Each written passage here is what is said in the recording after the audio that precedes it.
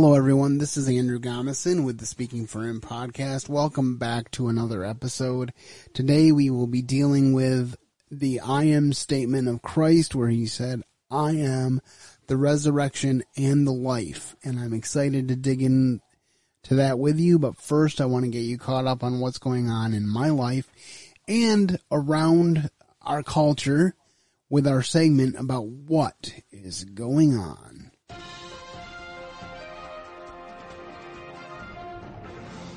First of all, for me, things are going really well at the Potter's House Christian School. Very blessed that, for the most part, we have stayed healthy and that we are able to minister to these kids both academically and spiritually, and I hope that I am doing that by the grace of God. One kind of related thing to that, though, is that I have been without my wheelchair for a little over 3 weeks now. I'm in a loaner wheelchair, which allows me to get to work and do the things that I need to do, but it is by no means comfortable. And so I would just ask that you would pray for a quick resolution to my wheelchair dilemma. I am, Lord willing, going to get my wheelchair back next week, and I cannot wait. When you get a new wheelchair and you're fitted for it, they spend hours making sure it fits you. So when you get a loaner, it just does not fit the same way. And so that does have a dramatic effect on my daily life. But I just ask that you would pray for me that God's grace would be sufficient to carry me through each day of this week, and that God would work out the little details that need to be worked out. The next thing I want to bring up is I was watching Jeopardy with my dad last Friday, and while I was watching Jeopardy, they broke in with a special report saying that Justice Ruth Bader Ginsburg had passed away, and that means that there needs to be another appointment to the Supreme Court. I think President Trump is getting ready to release his pick for that within the next week, and I am praying that the Senate will take up a vote for that. It is very important as we approach this presidential election, I believe, to have that 9th seat filled, because if this election comes down to any sort of court decisions or any sort of adjudication on the legal level, we need to have an uneven number of judges so that we can make a decision, because with only 8 sitting, there's a potential for a 4-4 tie of any decision. So I really do think it's important that we move forward, and it is so imperative that we make a wise decision on the justices that we choose, because when the founding fathers came up with the way that we do our government, they came up with 3 separate but co-equal branches of the government. Where they came up with the legislative, the judicial, and the executive. And while the executive is charged with making final decisions, the legislature and the judiciary are supposed to balance that out. None of the 3 branches are supposed to have an excessive amount of power over and above what any of the other ones do. And what we have seen happen with the Supreme Court is that they have not only been called upon to ascertain whether a law is constitutional or not, but they have actually been called upon to make law. We've seen them take the 14th Amendment of the Constitution and decide that a woman's privacy means that she can abort her child at any stage of pregnancy. That was handed down with Roe versus Wade and Doe versus Bolton in 1973.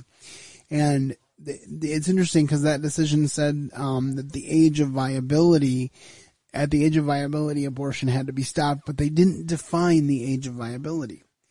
And then we saw the Supreme Court make a similar decision with the issue of homosexual marriage being legal, again citing the 14th Amendment. And we also saw a similar thing with affirming Obama's executive order with DACA to allow the children of illegal immigrants to stay in the country. Now, apart from the moral issues of these decisions, which I'm not going to get into at this time, just think about the fact that neither of these three decisions that I have brought up for you tonight went through the legislative process. They were not discussed in the House or the Senate. They were not. It was not signed by the president. It didn't go through the legislative process. Even Ruth Bader Ginsburg said at one point that she knew that Roe versus Wade was bad law because it wasn't a law. It was a decision by judges to upend actually several state laws. And the same thing was actually the case with the marriage issue because 32 individual state constitutions had said marriage is between a man and a woman, and we've codified it as a state. But the Supreme Court was able to throw that out. And so I just want to point out that the reason that this appointment to the Supreme Court is so important is because we basically said you as the Supreme Court are the law of the land. And I don't think that's what our founding fathers wanted. I think they wanted a separate, co-equal three branches of government, and they needed to work together. And yes, there are times when a Supreme Court needs to look at precedent and look at the Constitution and say, is this a viable law or not? But they should not supersede the legal process.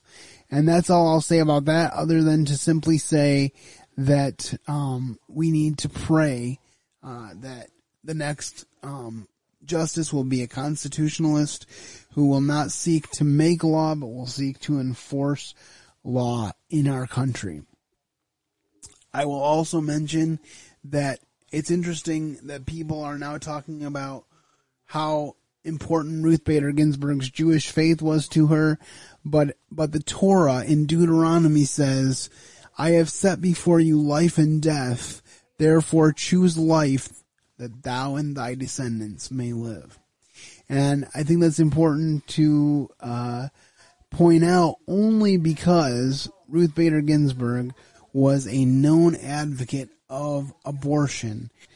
If she really believed in the tenets of her Jewish faith, I think she would have believed in the sanctity of all human life.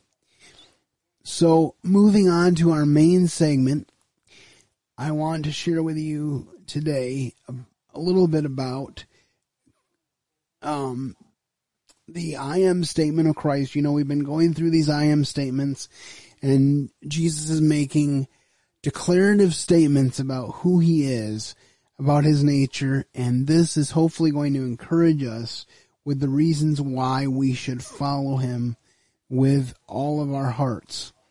If you remember on last week's show, I had Jason Romano on, and he said that his favorite verse was, in part, trust in the Lord with all your heart. And the reason that we can trust him is because he is perfect, because he is God. And one of the exciting things about these I am statements, it's kind of backed up in Hebrews when it says that him that cometh to God must believe that he is, and that he is a rewarder of them that diligently seek them.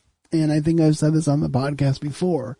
The reason we must believe that he is because everything that is good, he is.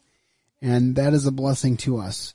And so now I want to share with you our quote of the day.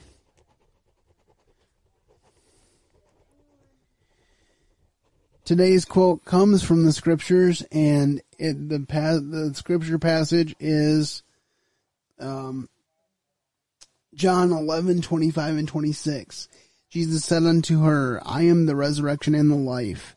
He that believeth in me, though he were dead, yet shall he live. And whosoever liveth and believeth in me shall never die. Believest thou this? And this is Jesus talking to Martha after the death of her brother Lazarus. And Jesus, of course, is speaking of the fact that at the resurrection, we will live. But he's also talking, in this particular case, about the fact that he does have a plan to resurrect Lazarus. And I think it's kind of interesting. One of my friends, Wally, from the Wally Show, who I had the privilege of interviewing a few years back on this podcast, made the point that Jesus wept was his favorite Bible verse. And when you first hear that, you're like, well, that just seems like an easy one. But the way that he pointed it out was that Jesus is in touch with the feelings of those around him. And also it's interesting that Jesus wept even though he knew the outcome, even though he knew that he was in control, even though he knew what he was going to do to make things right, he still wept. And Jesus is basically laying out for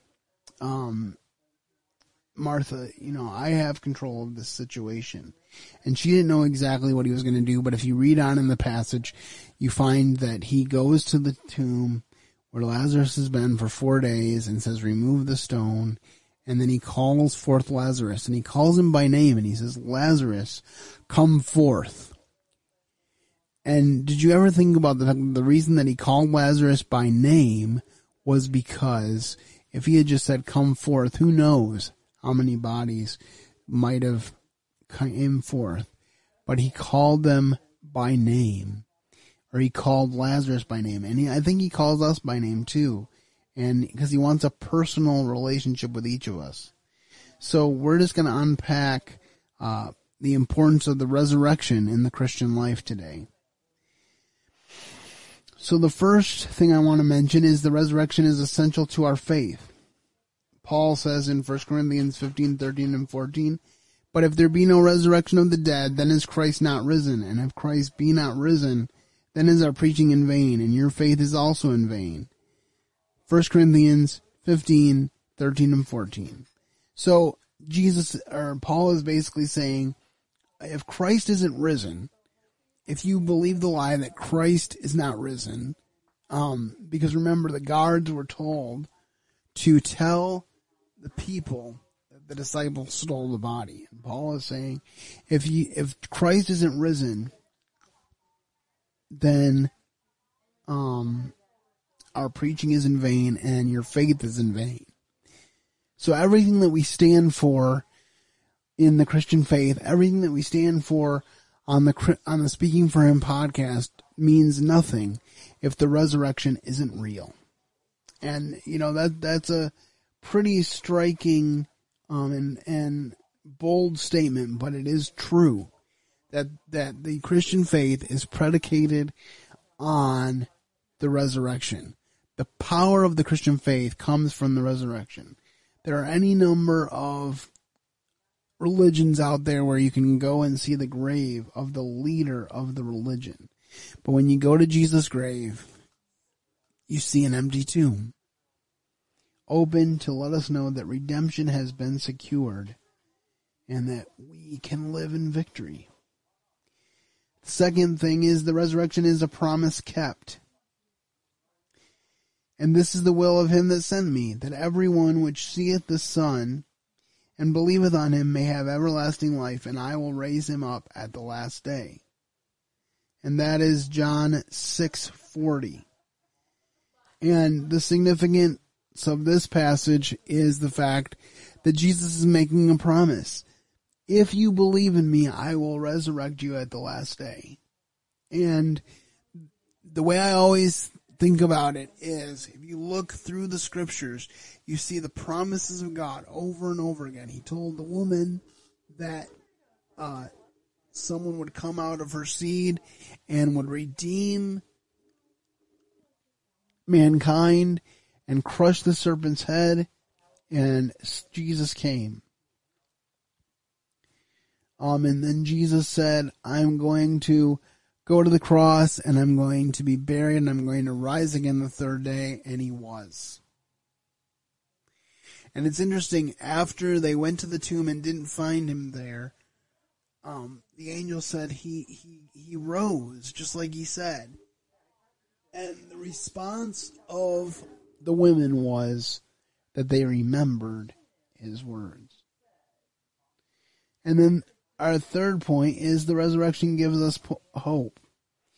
For whether we live unto the Lord, and whether we die unto the Lord. Whether we live therefore or die, we are the Lord's. For to this end Christ both died and rose and revived, that he might be both the Lord of the dead and of the living. Romans 14:8 and 9. I saw a Facebook post a while back that said, there's no real need to have a purpose in life. And I started to think about the fact that the Bible is so full of having a purpose in life. The Bible says that we are his workmanship, created in Christ Jesus to do works that God hath before ordained that we should walk in them. The Bible says that in Philippians 2:11, for it is God who worketh in you, both to will and to do of his good pleasure. So all through the scriptures, we see the importance of purpose in the human life. And so don't let anybody make you believe the lie that your purpose in life is unimportant, because it certainly is important. And God, the Lord, is the Lord of the dead and of the living. So we can have a connection with our loved ones who have passed on, knowing that God is in control and watching over them where they are, and in control and watching us where we are. Next, the resurrection gives us power. Romans 6:16-18. Know ye not that to whom ye yield yourselves servants to obey, his servants you are to whom you obey, whether of sin unto death, or of obedience unto righteousness?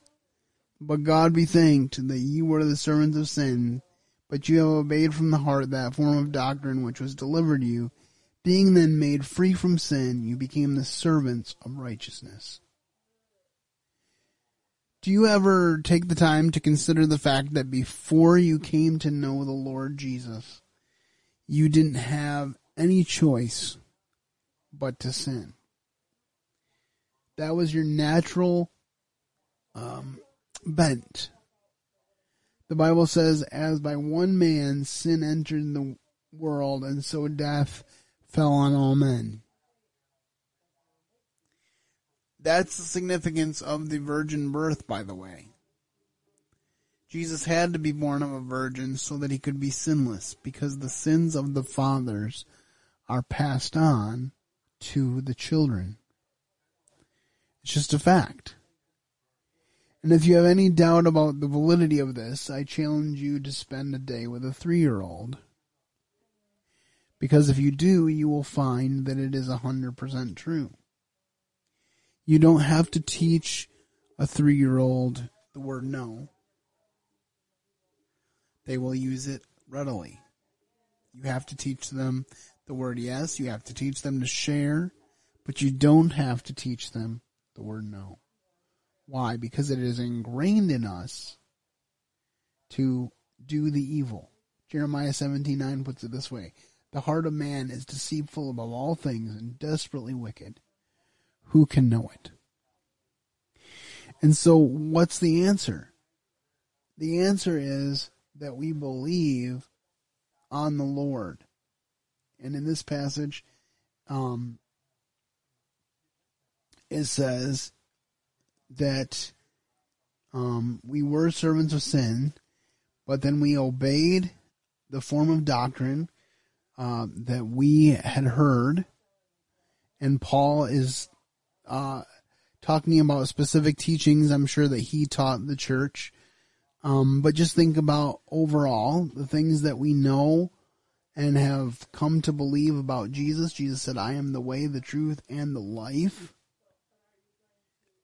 Jesus said that there's no one that comes to the Father except by me. When we believe those things, then we can be made free from sin, and being made free from sin, we can become the servants of righteousness. You know, there's an old Bob Dylan song, and I refer to it a lot in my sermons because it's so succinct. It says this: you got to serve somebody. It may be the Lord or it may be the devil, but you got to serve somebody. We were made to serve. We were not made to live for ourselves. There's a vacuum in us that can only be filled by serving. So the question isn't will we serve, the question is who will we serve? And as for me and my house, we will serve the Lord. And then the final point that I want to bring out today is the resurrection brings comfort. For if we believe that Jesus died and rose again, even so them also which sleep in Jesus will God bring with him. For this we say unto you by the word of the Lord, that we which are alive and remain until the coming of the Lord shall not prevent them which are asleep. For the Lord himself shall descend from heaven with a shout, with the voice of the archangel, and with the trump of God. And the dead in Christ shall rise first. Then we which are alive and remain shall be caught up together with them in the clouds to meet the Lord in the air, and so shall we ever be with the Lord. Wherefore, comfort one another with these words. So, once again, Paul is laying out for the Thessalonian believers, this is how we are going to be with the Lord. Because I'm sure some of those believers thought, well, Jesus is going to come back while I'm alive, and because it's imminent, it's going to happen any time. And then when Jesus didn't come back and they saw their loved ones dying, they were like, what are we going to do? How is God going to sort all this out? So Paul takes the time in 1 Thessalonians to address that, and he says, if we believe that Jesus died and rose again, even so them also which sleep in Jesus will God bring with him. And then he lays out the fact that the dead in Christ will rise first, and then once the dead in Christ have risen out of their graves, then we which are alive and remain will be caught up together in the clouds, and so shall we ever be with the Lord. And then it says perhaps one of the most important things in the passage, wherefore comfort one another with these words. That is why I have confidence that I will know the people that I knew on earth here in heaven. Because how else could I be comforted in the death of a loved one if I didn't know that I would see them again?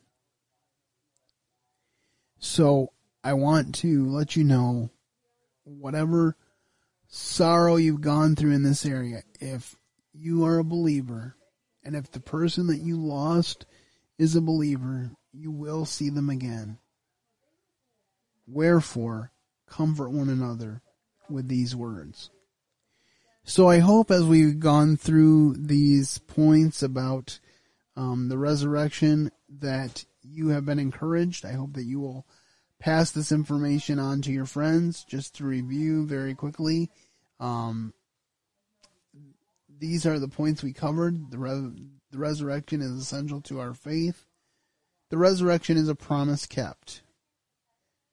The resurrection gives us hope. The resurrection gives us power. The resurrection brings comfort. And I think all 5 of these points are very important for us to consider.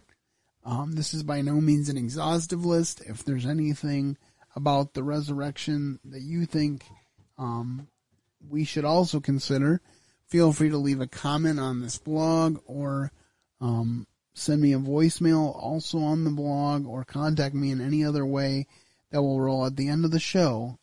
And like I said, feel free to share this with your family and friends. These podcasts are always available on the website, speakingforhim.com, totally free of charge, and I want people to hear them and be edified by them.